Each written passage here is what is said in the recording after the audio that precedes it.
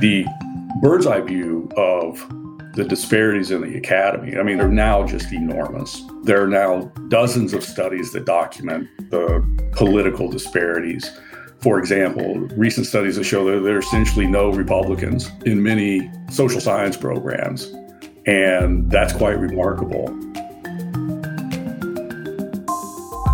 Professor John Wright. Today, we look at why some academic fields have political disparities among professors that are somewhere between 40 and 100 to 1, liberals to conservatives. But other fields have no disparity at all. I'm Zach Roush. This is Heterodox Out Loud. How do we explain the enormous political asymmetries that exist in higher education? Are they the result of discrimination? Self-selection? Are liberals just simply smarter than conservatives?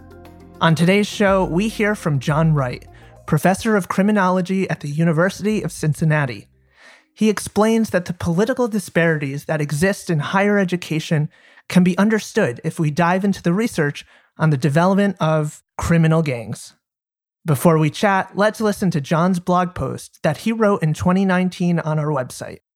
It's called Political Disparities in the Academy. It's More Than Self-Selection. Read by Richard Davies. American university professors are overwhelmingly politically liberal. Nowhere is this better demonstrated than by Mitchell Langbert's 2018 study of faculty political party preferences at elite liberal arts colleges. In short, Langbert found that Republicans are virtually absent in many academic disciplines and are entirely absent in some universities. The dearth of non-liberal faculty is particularly acute in the humanities and the social sciences, where disciplines such as sociology and anthropology enjoy liberal to conservative ratios of between 40 and 100 to 1. Conservatives, it seems, are either no longer attracted to academic careers, as many liberals argue, or they are deterred from entering and discriminated against if found out, as many conservatives argue. But who's right, and are these explanations sufficient? The limits of self-selection. Let's consider two of the dominant explanations for these disparities. The first is referred to as the self-selection hypothesis. Self-selection is the process whereby individuals with similar characteristics, personality traits, behavioral orientations, and viewpoints choose to associate with similar others. We see self-selection in many realms of life, and research does suggest that liberals are more likely to attend graduate school overall and to select specific disciplines. By contrast, such large disparities can also be produced by discrimination or by a hostile work environment.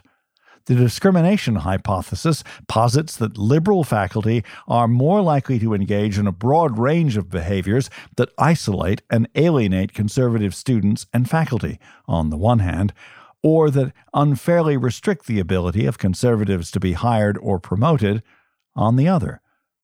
To date, studies have documented a willingness of some liberal faculty to discriminate against non-leftist faculty in hiring, promotion, publication, and in the receipt of grants. Moreover, conservative faculty report hiding their political orientation out of fear of reprisal. That said, it is the self-selection argument that is most often invoked by scholars to explain these disparities. So it is the self-selection argument that we need to focus on. Consider, for example, how statistically improbable it is for a large academic discipline to recruit, train, credential, hire, tenure, and promote only individuals from the left side of the political spectrum. For disciplines to reach liberal to conservative ratios of 40 to 100 to 1, and to maintain these disparities for decades is astonishing.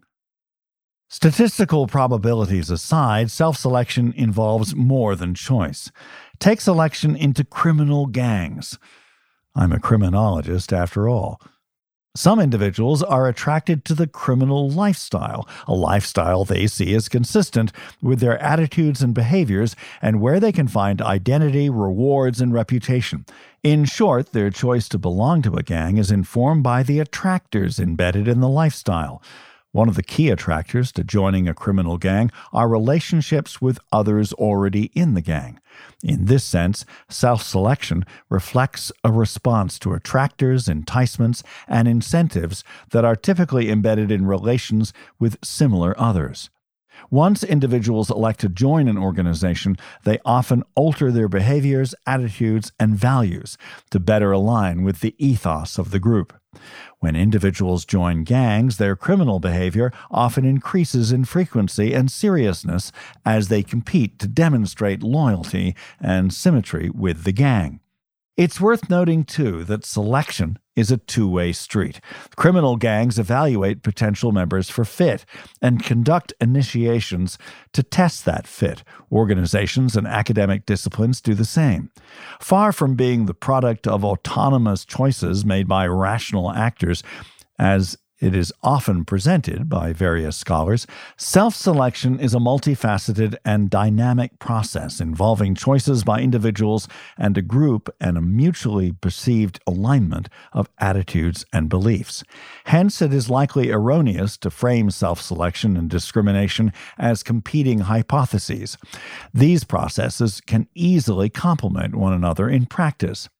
My co-authors, Ryan Motz and Timothy Nixon, and I sought a deeper understanding of these dynamics. Fortunately, we located a survey of faculty conducted by Henry Turner and Charles Spaulding, who from 1959 to 1964 collected information from a large sample of scholars across multiple disciplines, which provided new insights into how many fields may have become so ideologically sorted. Disciplinary incentives and faculty political conversion. Turner and Spaulding asked faculty about the political party they belong to, and more importantly for our purposes, when they first joined that party and when, if ever, they changed their affiliation.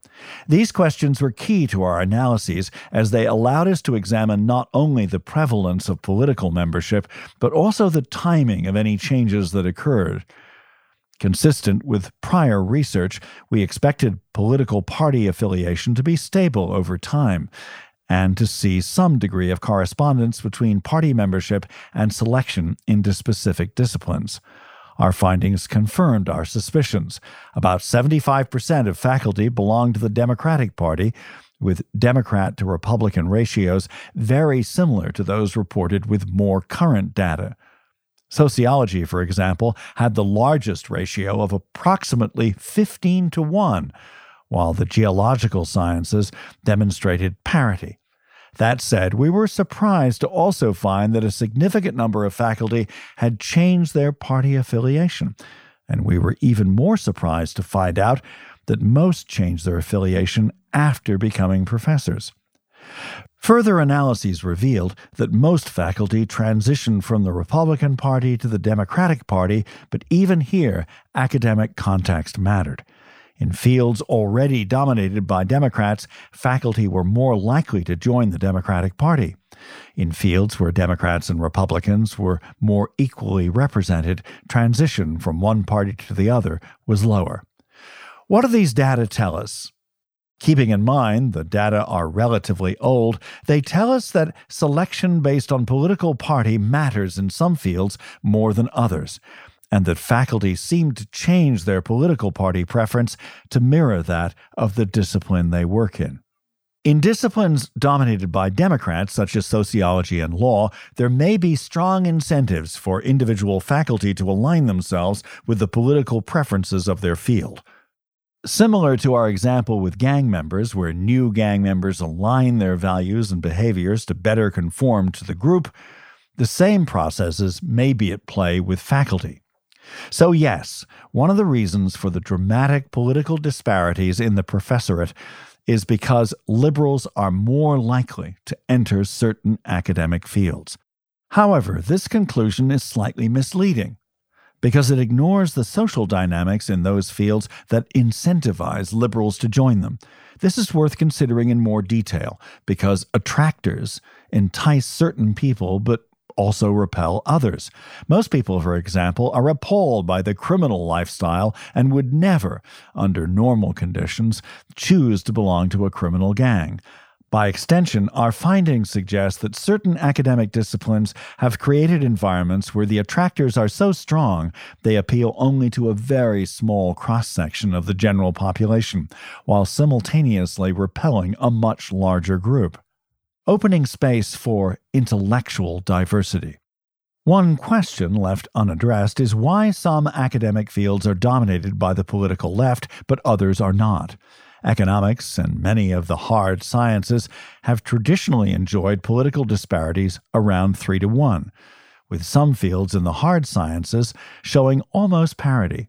These fields have also effectively avoided the hyper-politicization found in the humanities and the social sciences, perhaps by creating and retaining incentives that reward scholarly merit and research objectivity, and by disincentivizing crass partisan politics and political activism.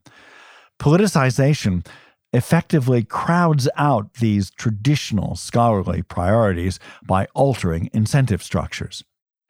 What, then, can Heterodox Academy do to better facilitate intellectual diversity and academic tolerance within the Academy?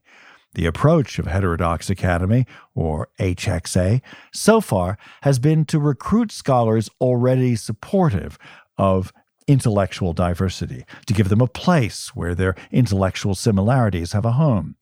The other approach has been to serve as a hub where reasoned debate about issues of intellectual diversity can occur. Perhaps not surprisingly, HXA takes a scholarly approach to changing hearts and minds. As HXA matures, it may want to extend this strategy to include sponsoring research into the best methods by which intellectual diversity can be extended. It is striking how little data exists and how little empirical work is done on this issue. Second, Heterodox Academy could become a stronger voice for intellectual diversity and tolerance by attending national conferences and sponsoring panels across various fields, or by incentivizing others to do so.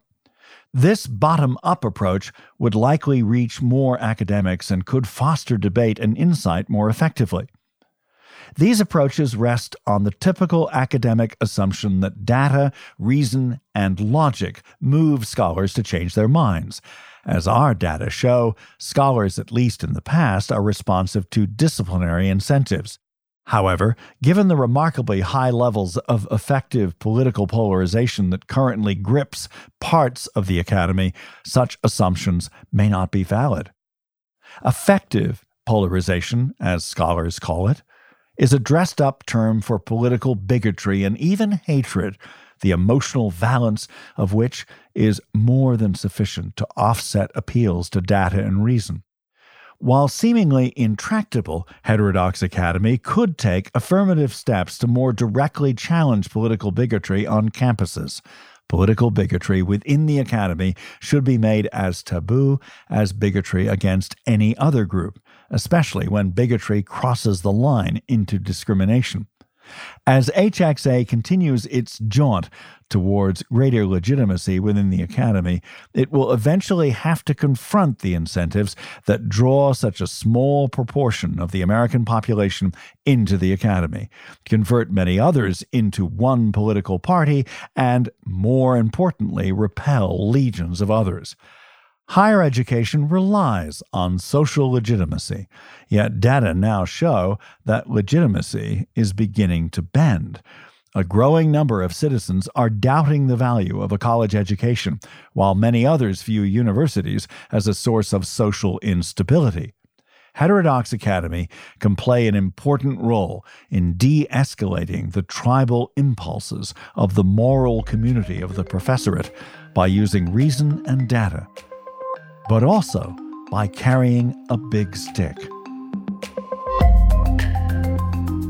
Richard Davies reading John Wright's blog post, Political Disparities in the Academy. It's more than self-selection. Now, my discussion with John. John, thank you so much for coming on to Heterodox Out Loud. That's my pleasure. Thank you for the invitation.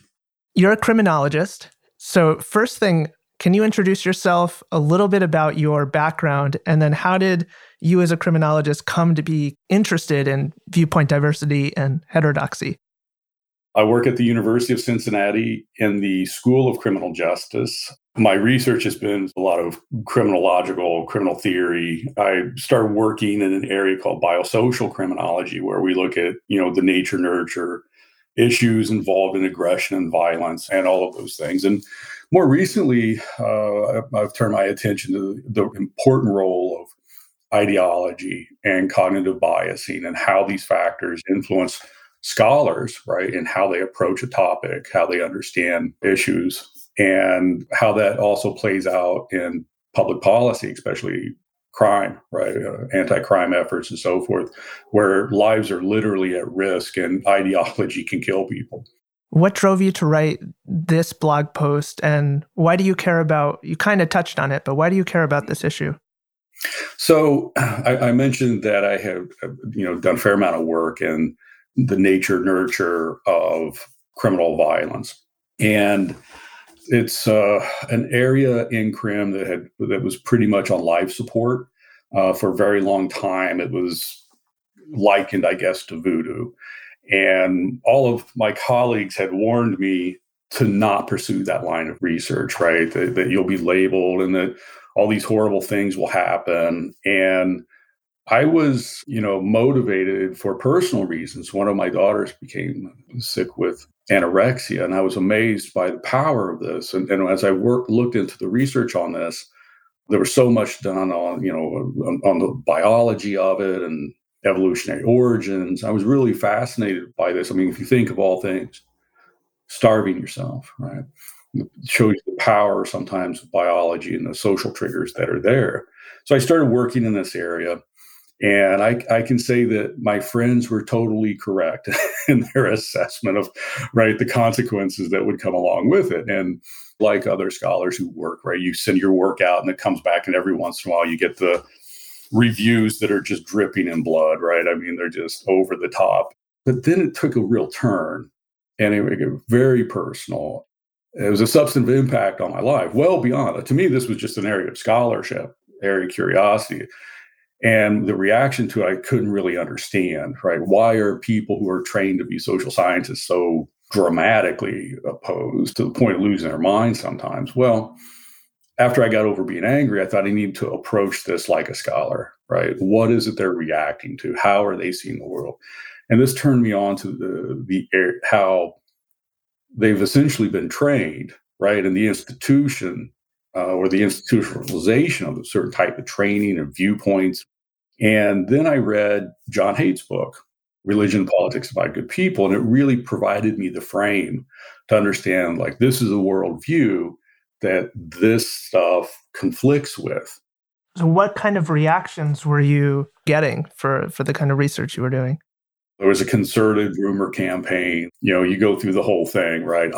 Being ostracized, being attacked. I've had, any numbers of encounters with people that were just over the top. And all of a sudden, your reputation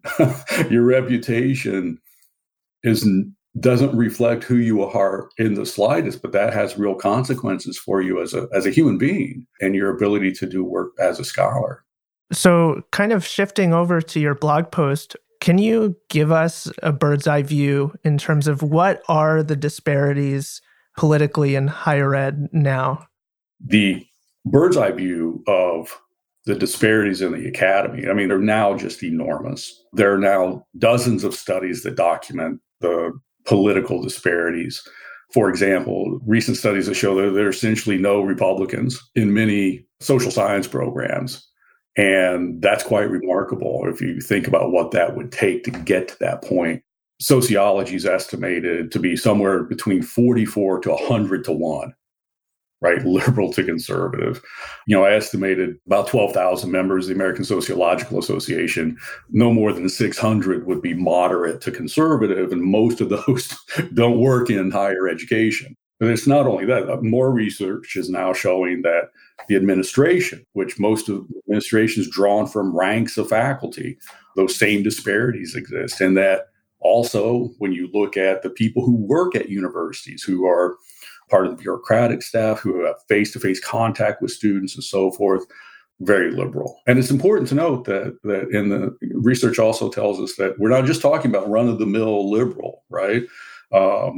We're talking about people that are more liberal than liberals in the general population. Is there a reverse trend in any academic disciplines where you see the more conservatives to liberals? I think at best you might see parity. So, for example, the lowest disparity level is right now in the social sciences is in economics, and it's about 3-1. As you move into business, medicine, engineering, those types of fields, you see 1-1, close to 1-1. In the blog post, I think you really put together like a fascinating explanation for how kind of the polarization of the fields continues to perpetuate itself. But one thing that I didn't quite get, why did it start in the first place? That's an excellent question. And as academics, we're narrowly trained in that one thing that we do, right? So we study the various things about crime. So we're ignorant about the history of the institution of higher education, and we're sort of ignorant about the history in our field. So I was curious about, okay, when did this start? How did this happen? And I found a wonderful book that I don't think 5 people have read, called Advocacy and Objectivity by Mary O. Ferner. And Mary O. Ferner was writing about what she called the crisis of professionalism of American social science from 1865 to 1905.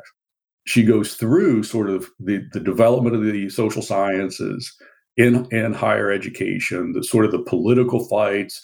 And in here, she details wonderfully the tension and that occurred and was occurring between those who saw the social sciences as science, as disciplines where objectivity and the pursuit of truth were of the utmost importance, and those who were social reformers, who were very agenda-based, right, hyper-partisan in their politics, and who saw science as something to be used in pursuit of those agendas.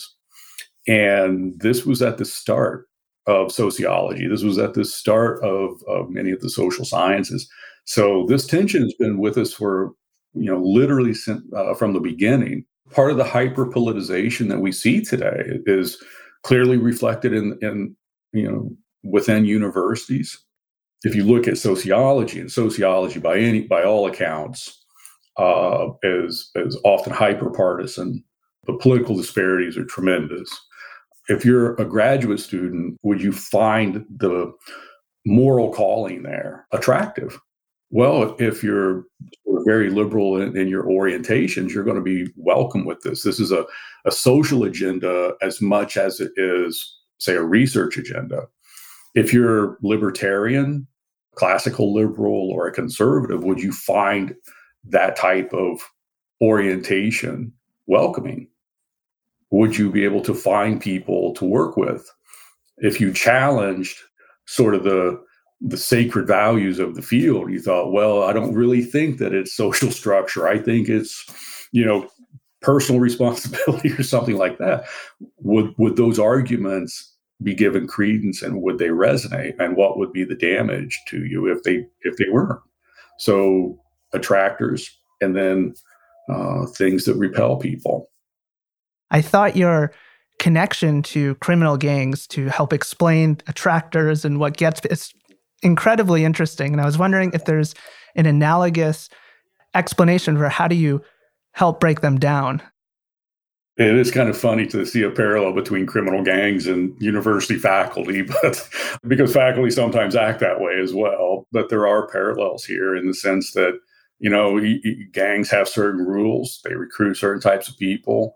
If you violate the rules, you're really punished. They have in-group out, strong in-group, out-group orientations. It's the essence of tribalism. And these are just echoed in other forms. And they can be echoed in other forms in faculty settings. Can you tell me a personal story related to one of the attacks that you've experienced around your research and your views? If I were to summarize it, there's a tremendous toll to be paid personally for working in certain areas or holding certain views, or if you're, not within the political margins of a discipline, right? There are people who will go after you, and they will go after you with everything they have. And I've experienced that multiple times. And I think the goal is for them to not only score points, but it's to silence you. It's to marginalize you. And, that has been something I have struggled with for a very long time. Academia can be a very hostile place and a very petty place. And this is really the toxic role of politics. It's the toxicity of advocacy that sometimes comes into play. What can be done? How do we reduce the political homogenization that we've seen in particular disciplines? First of all, I think, heterodox is the way to go, right? I'm often asked, well, do you want affirmative action for conservatives or libertarians? And the answer is always no. What I would like to see is the depolitization academia. If you care about something, if you love something, don't make it political, because politics ruins everything. We've seen now over especially the last 5 years, right, the extremely negative consequences for academic freedom of speech, the ability for scholars of all sorts to do their job without sanction. Much of this has been driven by the hyperpartisanship that is within the academy. So I think it's about realigning the incentives in the academy to pursue truth, to pursue open inquiry, to pursue free speech, and to think about the types of threats against those things. You can pursue any line of research you want to, but there's a line where, attacking others, isolating others, especially based on what you perceive their political views. This is not professional conduct. So there's going to have to be some internal regulation inside the university, some professionalism. And some of these ideas we just need to fight over. If you had to summarize your argument and what you've been saying as an elevator pitch, what would you say? We can do better with this, right? The evidence is pretty clear that intellectual diversity matters. It matters because it aligns the mission with truth seeking. It matters because we learn from each other. It gets us out of the bubbles that we create. And ultimately, I think it humanizes people and it makes us better as empathetic, reasonable scholars. We as academics, right, have to learn to take criticism and to think about what's in the long-term best interest of our institutions, and not always what's in the interest of our careers. If we care about the pursuit of truth and we care about the institution of higher education and learning, then let's sit down and talk together. Let's put that on the table. Let's find the commonalities that we have so that we can do our jobs better. Break down these political, ideological fences and work collaboratively. We should welcome people into the academy who are interested in pursuing research and in teaching, independent of what political views they may have. John Bright on Heterodox Out Loud. If you enjoyed this episode, subscribe and listen to more thought-provoking takes from our blog authors. Thanks to Davies Content for producing this show, to Kara Boyer on our communications team, and as always, thank you for listening. I'm Zach Roush. Until next time.